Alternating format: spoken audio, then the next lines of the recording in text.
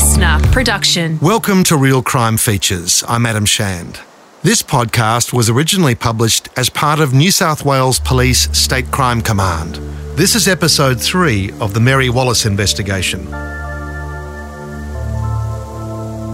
In 2010, the New South Wales coroner referred Robert Adams to the state prosecutors. However, police needed more evidence to charge Adams with murder, Mary's body, or even just a trace of her. And that crucial trace evidence was waiting for investigators in a brown paper bag at a suburban police station.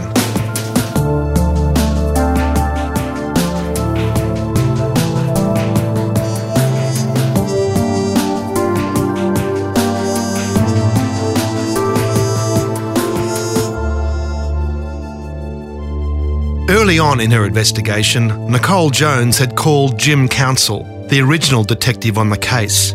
She was looking for all the exhibits his team had collected. Well, they should have stayed in the exhibit room at Chatswood, but I think it was only an old house, Chatswood Police Station, at that stage, and I think they moved into newer premises sometime after my retirement. I know most of the exhibits were still retained. Typically, cases like this from such a long time ago, things go missing, and in fact, the cases were found locked and secured in an old police cell all these years later. So it was very fortunate that we were able to find everything intact. It was a massive break in the case to find the exhibits from 1983, correctly stored and logged so they could stand up as evidence at court. Forensic police vacuumed the contents of his boot of that vehicle. And still to this day, this amazes me, but when I reinvestigated this matter, I found the contents of that vacuum cleaner. They had put it in a paper bag, which is perfect for DNA. I didn't have knowledge of DNA in those days, and it was there because I was still hopeful that at some stage we may have found the body and that those exhibits then would become very important. Straight away I thought, well, there's going to be hair in that, so let's take it to the lab, let's get a scientist to put all these hairs, and you could imagine how many there were, under the microscope. We had Mary Wallace's hairbrush from 1983 when the police did an initial search of her unit. And this became very important because I had a phone call one day saying, look, we've got a match. Visually, it's a perfect match, but obviously you need more than that to convict somebody of murder. In 2013, it was time for Nicole Jones to pass the baton in this investigation. Jones was promoted and moved from homicide, but the case was left in safe hands. My name is Detective Sergeant Julia Bradley with the New South Wales Police. In 2011, I transferred to the New South Wales Police Homicide Squad, where I was attached to Strike Force Albumin 2, which was the murder investigation into Mary Wallace. So when I first got to the homicide squad in the unsolved homicide unit, I was working with Nicole Jones, a detective who I'd previously worked with at Newtown Police Station. When Nicole was promoted and transferred from the homicide squad, I knew how important this case was to her, and I had the same passion to take this matter all the way that we could. Julia Bradley's focus was on the hair. They had a visual match, but a DNA match would remove any doubt that this came from Mary Wallace. So mitochondrial DNA following the female lineage of DNA was not available in New South Wales at that time. So we sent the couple of hair samples that we had retained down to the Victorian Police Lab to do a forensic analysis or a mitochondrial DNA analysis and matched that with a sample that we had obtained from one of Mary's sisters for mitochondrial DNA. And we finally got a match. I had the pleasure of calling Nicole. Nicole Jones again. She called me up and said, we've got the hair, we've got him, let's go and lock him up. Yeah, it was the eureka moment. It was the call from Julia saying we're finally able to go and lock him up. So finally the moment had arrived that we'd been waiting for so long. We knew that Mary was in that vehicle. Robert Adams put her in that vehicle. Julia Bradley. We got straight on the phone to our DPP solicitor. They were so happy with the result. They said, press the charge button. Nicole Jones. Not only did we have a hair of Mary Wallace's in the boot, but we also had this other victim that we did not know prior to this who had given his registration of the vehicle he drove at the time. So there could be no two ways about it. He was the offender. And then I met with her, got a statement from her, And she went and looked at 20 different photos and she picked him out of the photos from all that time ago.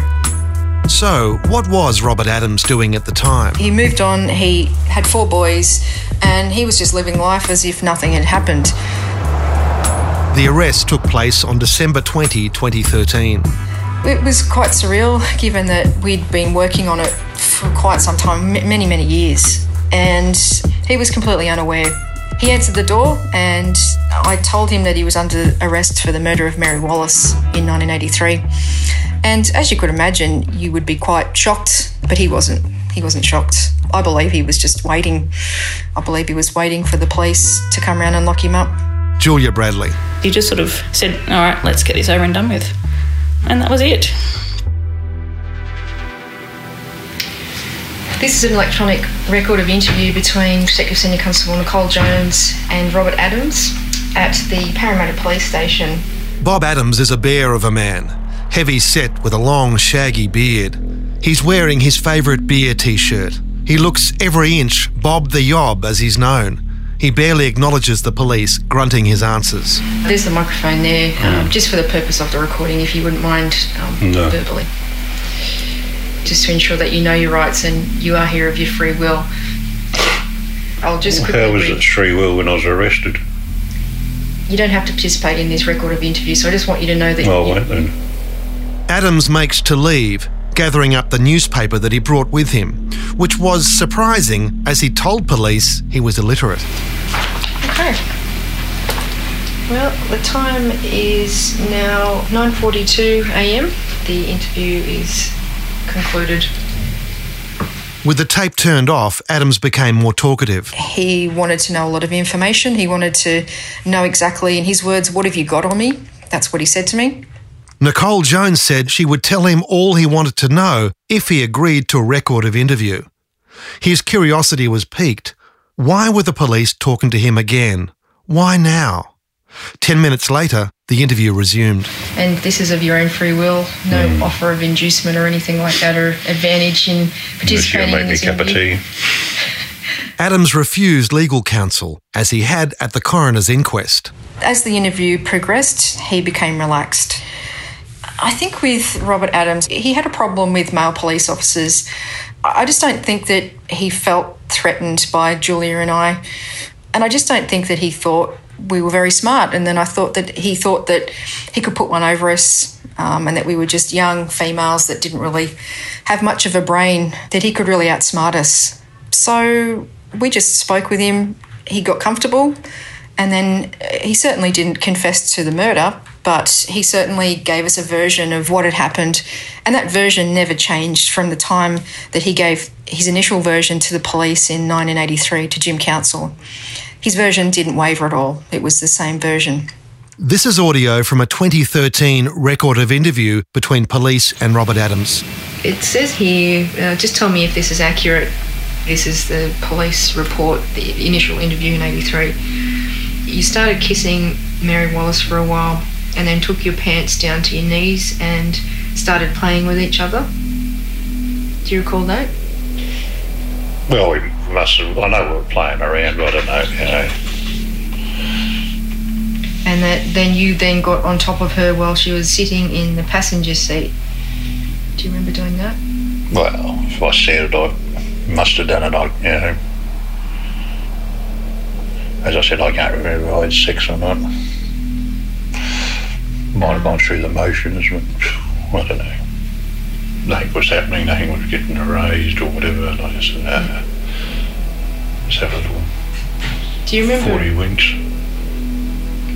It says that you then woke up about 5 a.m. in your vehicle and that the girl Wallace was missing. Yeah, she'd gone.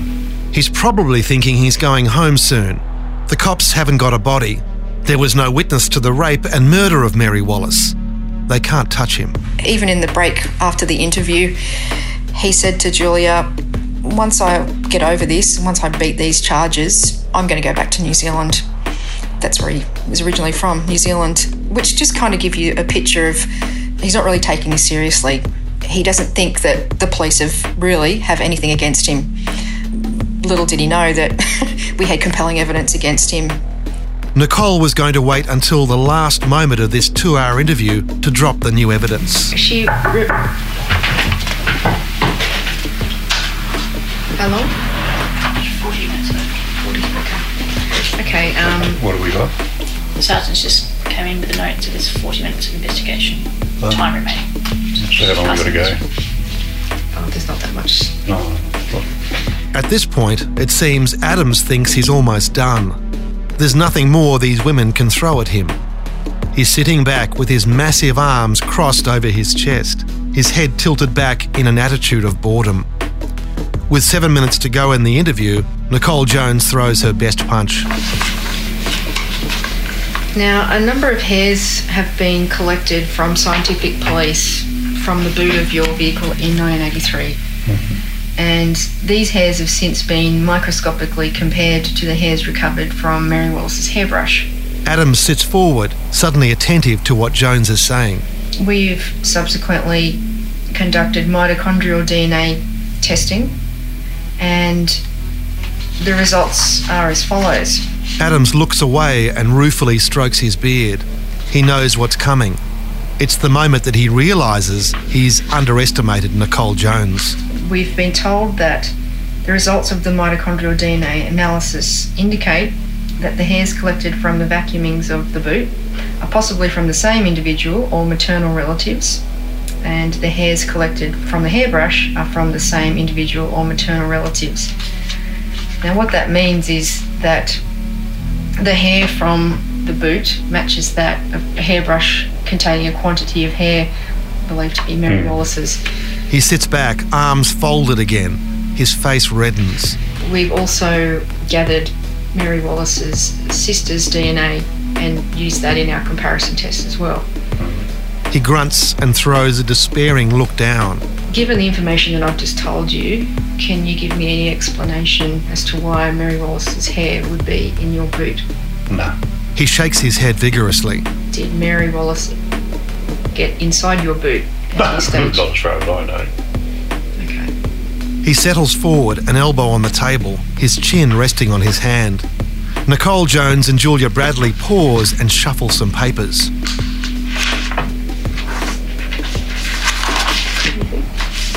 They want him to think for a moment about the weight of what has just been revealed. Adams had disposed of Mary's remains, but not quite completely, and this will be enough to convict him. He stares at the table, deep in thought. Finally, did you kill Mary Wallace? Pardon? Did you kill Mary Wallace? No. Adams seems deflated, even resigned to his fate. So what happens now? After the interview, Adams was remanded in custody. He was given bail ahead of his day in court, which took another 3 years to come around in September 2016. This time, Adams turned up with his hair and beard neatly trimmed and a lawyer by his side. Mary's parents had long since died, but her sisters attended court every day with Mary's best friend, Pauline Biddle. He was out on bail, so he sort of walked up from the train station like everybody else to go into court at the given time, and he just sat there in his little area with a packet of lollies and doing puzzles. He seemed not disinterested in the whole process. Yeah, I was confident in going into the trial, but you never want to be too confident. You never know which way these things can go. I was confident that I had a very strong circumstantial case, but, you know, in the history of, murder cases, homicide cases in this country, there would only be a handful where somebody has been convicted of murder without actually having a body. So this was playing on my mind. Whilst I felt confident in the case and the evidence that we had against him, I've had my concerns. Adams chose to have a judge-only trial, reasoning that his history of sexual violence prior to 1983 would sway a jury to convict him, especially after all the publicity around the case. He would spend $800,000 on his defence, and still he went down. Nicole Jones was sitting with the DPP solicitor as the judgment was given. And the judge began to read out the verdict. Victoria and I grabbed each other's hands and we were squeezing it in anticipation and suspense And then the judge read out the verdict of guilty. I've never felt so much elation. I've just felt an incredible amount of pressure lift from my shoulders, and I just felt that finally we'd actually done this after all this time. And I believe it was 7 years after I first commenced this investigation. 7 years later, we finally had a verdict. Justice had been done. Adams was sentenced to 20 years in prison with a non-parole period of 15 years. He will be eligible for parole in June 2031. He continues to protest his innocence and has now exhausted every avenue of appeal, all the way to the High Court. Now 68 years of age, Adams is in poor health and is not doing well in jail. He faces the prospect of dying there as his wife and 4 children go on without him. He was invited to reveal where he disposed of Mary Wallace's remains. He might have been home earlier had he done so, but Adams has declined all offers. Can you give me any explanation as to where she is? No. None whatsoever. I have got no idea. If I knew, I'd tell you. Yeah. Pauline Biddle. There's been no memorial service, no burial or cremation. So where is Mary? And for her family, especially her mum and dad, who were lovely, to go to their graves without even knowing is just a tragedy.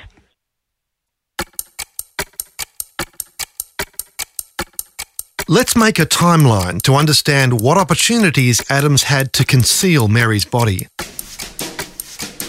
Nicole Jones. If you're going to accidentally kill somebody, and I believe that it was probably done by accident as a result of offending and committing a sexual assault, then it's not like he's thought this out and where's he going to put a body? How's he going to dispose of a body? So it had to be somewhere that he knew well. In 1983, on the weekend in question, at 4 a.m. Saturday, Adams leaves the Alpine Inn with Mary. The story he gave us that after he woke up, he went back home. I think he said he had a couple of drinks and then he went to a champagne breakfast at St Leonard's to a friend of his named Duke. This was now 7 a.m. It appeared that Mary had been dead for 3 hours by this time. And he drank there for about 2 hours and then fell asleep on the backyard until around midday and then went back home. And it was important that we interviewed those people that were at that particular party to verify his story, which we did. So, Adams had only a few hours of darkness to get rid of Mary's corpse. Council believes that he looked for an opportunity close at hand. There was a lot of high-rise buildings under construction in the Chatswood area, and in those days they didn't fence them off like they do now. And I've often thought, even though I've got no evidence to support this, I thought he may have put her in one of those big rubbish dumpers that they have on building sites, covered her over, and he might have been just lucky he was never seen. It's, of course, possible that Adams didn't dump the body straight away and drove around on Saturday afternoon with Mary in the boot while he decided what to do. He was at home at his flat until the evening. He got tied up with a woman that lived across the road from where he lived, and they ended up going to the hotel and coming back to Adams's place, and he had sex with her that night. Another woman? Oh, he was a mad sexo. A few days later, one of Adams' flatmates saw him meticulously cleaning out his car in a way he never had before. Well, she said she saw him wash the seat covers in the washing machine, which was in the kitchen of the unit, and she saw that he opened all the doors on the boot door and was hosing water into the boot. Nicole Jones believes the burial site was in the Lane Cove National Park, and Mary is still there despite extensive searches. The day before Mary Wallace went missing, Robert Adams had been working in the Lane Cove National Park, building an observation deck, and there were 26 holes, big holes that had been dug by Robert Adams and his team in the Lane Cove National Park, because on the Monday, the concrete truck was going to meet them there and fill these holes with concrete. So we actually found concrete receipts that the concrete had in fact been poured and Robert Adams had met the truck there. So that would be something of significance, and we believe that perhaps Mary was in one of these holes. So she went missing on the Saturday morning, and he had worked in the observation deck on the Friday afternoon, and the concrete truck arrived on the Monday. So it wasn't beyond the realms of possibility that she could in fact be in there, covered over with dirt, and then perhaps on the Monday he was the one that met the truck there and the concrete went in the holes, and that was the end of it. The police at the time did have a look at this particular area, and they used a cadaver dog and metal probing rods to see whether the dog picked up on any scent. The dog didn't, but when I re-looked at this matter some years later, I thought it would be worth certainly getting a geophysicist to go over that particular area and to excavate that area. So that's what we did. We had a geophysicist flown from Queensland. He conducted an examination of that particular area, and we excavated it painstakingly over a number of days. We pulled out the concrete pylons and had a look to see whether there were any kind of trace of Mary Wallace in them. Unfortunately, there was none. Crushing moment, but then again, it would almost be too obvious to put somebody in there. In saying that, I believe that Mary's remains were put in the Lane Cove National Park somewhere. He knew that park like the back of his hand, and certainly from all accounts, he worked there for quite some time, and it just made sense. Unless somebody had actually pointed out a particular area of where they've put a body, it'd be very, very difficult to find it. So I still believe that she probably is buried within the Lane Cove National Park somewhere. Unfortunately, Robert Adams is still saying that he's innocent. He's never admitted killing Mary Wallace, and he won't give up where he's put her. Police learned of another possible burial site from an anonymous letter received in November 1983. The note said Mary Wallace was buried under a rock in St Ives Chase Park by Cowan Creek, half an hour's drive north from where Mary was last seen. A map torn from a street directory was marked with crosses along a stretch of the creek, and the author nominated an area, quote, let's say 1 kilometre long by 60 metres wide. The search area was 60,000 square metres. I read somewhere that there was a 4.5-hour search. There was tactical response group, plus homicide detectives went down there. But it was a big area, rugged country, very hard to see even where to start. I mean, you're talking a very big area, even though you'd narrowed it down. Yes, I was not involved in the actual search, but I certainly know that the search was done as thoroughly as it could be at the time. What did you conclude, having done the searches, analysed the material? What did you conclude about the validity of this information? Well, I kept an open mind, but I really didn't form too much any sort of definite opinion, because obviously someone has written it that had some knowledge of the area and some knowledge of Adams, I would think. I visited the site highlighted in that letter recently, and I can see why police decided it was unlikely that Adams had disposed of Mary's body here. There are probably easier places to get rid of a corpse. You can see why the police didn't know where to start, really, because it is a vast piece of country and it's got plenty of overhangs and nooks and crannies. You could hide an army down here, really. Looked a bit easier on the map, I have to tell you. Just a simple little cross-hatched section on the Cowan Creek, but I mean, you got a steep climb down to the creek. If you're carrying a body, how are you going to do that? One of the things to remember, of course, is that Robert Adams probably didn't intend to kill Mary Wallace. He was wanting to rape her, and unfortunately he killed her in the act. So he wasn't prepared to bury a body. You wouldn't be driving around with a shovel or other implements. You wouldn't have a place picked out. I mean, this would be a great place, but at 4:30 in the morning, are you really going to be plunging down this slope with a body over your shoulder? If someone was playing a hoax, well, they'd be laughing, seeing a whole squad of police barrelling down this slope and finding nothing, of course. So you can well believe that it was just a hoax. Some believe that Adams himself wrote that note in a moment of drunken remorse or in an effort to mislead the investigation. As we know, there was a second note sent to police in February 1984. This one was addressed to Jim Council, and was written in a strange scrawl. It's very poor handwriting, and in fact it looked like somebody had potentially used their other hand to disguise their handwriting. The letter had information not yet known to the public, leading some to believe Adams had written the note himself. Nicole Jones disagrees. We tried to get DNA and fingerprints from the letter, and that was without success. We also tried to get DNA from the envelope where it was sealed, and that was unsuccessful as well. It was quite a high-profile case at the time. It got a lot of media coverage, and I believe that somebody just was playing a prank and thought it would be funny or difficult to change the direction of the police investigation by sending in a letter like this. I think that's what happened. Somebody had just decided to play a prank and send in a red herring to the police to put us off the investigation. Julia Bradley is not so sure of this and believes Adams was the author. Gut feeling is that particular letter, I believe, was authored by Mr. Adams himself, and that's mainly to do with the remorse that he seems to have, which is not a bad characteristic to have, and he certainly has displayed it over the years, especially with some of his convictions, not this particular conviction, unfortunately. And he has been approached a number of times to tell us where the body has been placed. Unfortunately, he has declined to assist us with those inquiries. Nicole Jones.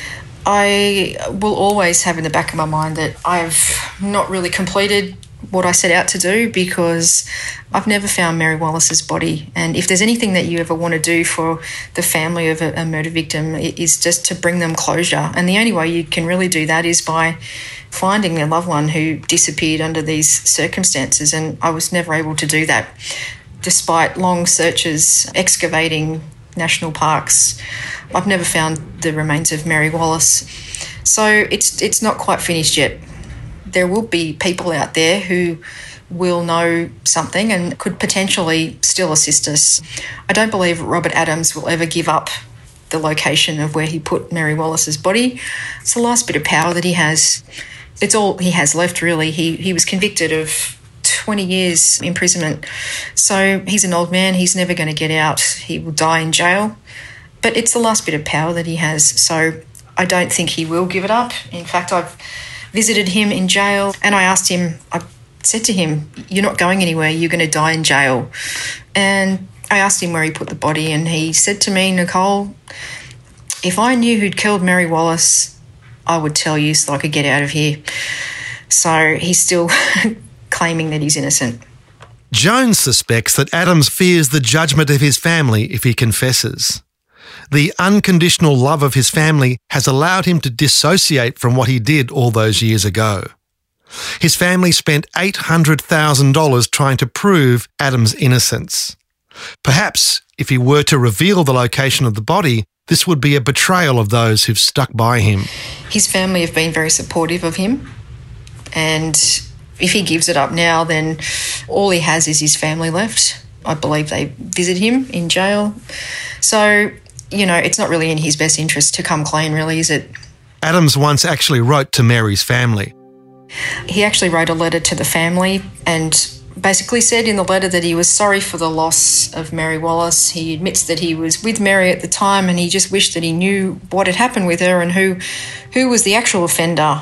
But, I wasn't going to entertain that, and the family had been through enough hurt. They didn't need to see this letter. I never showed them. So if there was ever one thing that I could do to help them, that would be to find the body of Mary Wallace, to find her remains and to give her back to her family. Got any more leads? I don't, but I'm always open to any suggestions. Good. And Adam's health is failing. He's getting on in age and he was never a picture of health, particularly through the trial. So, yeah, look, I don't think he's having a great time in jail, but, that's the consequences of your actions. But the fact of it remains that he was just never going to admit to it, and still to this day he still proclaimed his innocence. What could we do for him? Look, I'm not sure what we could do for him, although given that he is diagnosed as a psychopath, I'd imagine there would need to be something in it for him in order for him to give us where he put Mary Wallace. I've tried to reason with him. I've tried to, I've tried every way with Robert Adams to try and get him to tell us what had actually happened, and he's not going to budge. But you know what? I'm sure that we will find Mary Wallace one day. She's out there. I believe that she's probably in the Lane Cove National Park somewhere. It's a very big area. It would be like searching a needle in a haystack kind of scenario to find the remains all these years later. But it just makes sense that she's there given what I know of the investigation and the circumstances at the time. So, look, I think one day we will come across her remains. These things happen, and from time to time bones resurface. So, you know, I've got no doubt in my mind that at some stage they will probably resurface, and hopefully, you know, that will be at a time when we can give closure to the family. Jim Council is not sure that Mary will be found anytime soon. He is grateful to have lived long enough to see Robert Adams behind bars. Yeah, well, it was quite satisfying. The unfortunate part about it was that the parents of Mary Wallace were deceased at the time, and they weren't there to have knowledge of what happened, and that perhaps did dampen the result a little bit. But having said that, he's in his right place. Do you think he'll ever reveal where the body is? Well, I'm fairly certain he won't. This investigation continues. Mary Louise Wallace should never be forgotten. She, laughed a lot. People warmed to Mary. You could see even through her short life, she had such a big group of friends. No matter where she went or who she met, people would just stick by her. She was that sort of girl. Nicole Jones and the Unsolved Homicide Squad are grateful to the witnesses who stuck by Mary and gave fearless testimony to the court about what her killer had done to them. These are such brave women, such strong women. I have just such admiration for them to do what they did. It wasn't for them. They weren't doing this for anyone other than Mary Wallace. They all banded together and, you know, we provided them with as much support as we could. But, geez, it was hard to watch. I've got to say, on a couple of occasions, watching the defence lawyers cross-examine these women was very hard to watch because I believed in them. I do believe in them. I know what had happened, and to watch them be cross-examined over these matters was very hard to watch. I wanted to put him behind bars because I was 100% convinced that he was the murderer of Mary Wallace. And I also wanted him to be put behind bars because he has traumatised all these women that he sexually assaulted over the years. He was never held to account. If you can help bring Mary home for the funeral that she deserves, please call Crime Stoppers on 1800 333 000 or contact your local police station. All information will be treated as strictly confidential. State Crime Command is produced in collaboration with the New South Wales Police Force and Real Crime Australia. Written and produced by Adam Shand. Executive producer Grant Tothill. Original music and mixing by Matt Nikolic. The associate producer is Sarah Grinberg. Research by Nolly Wei Shand. Digital producer Jack Shand. Listener.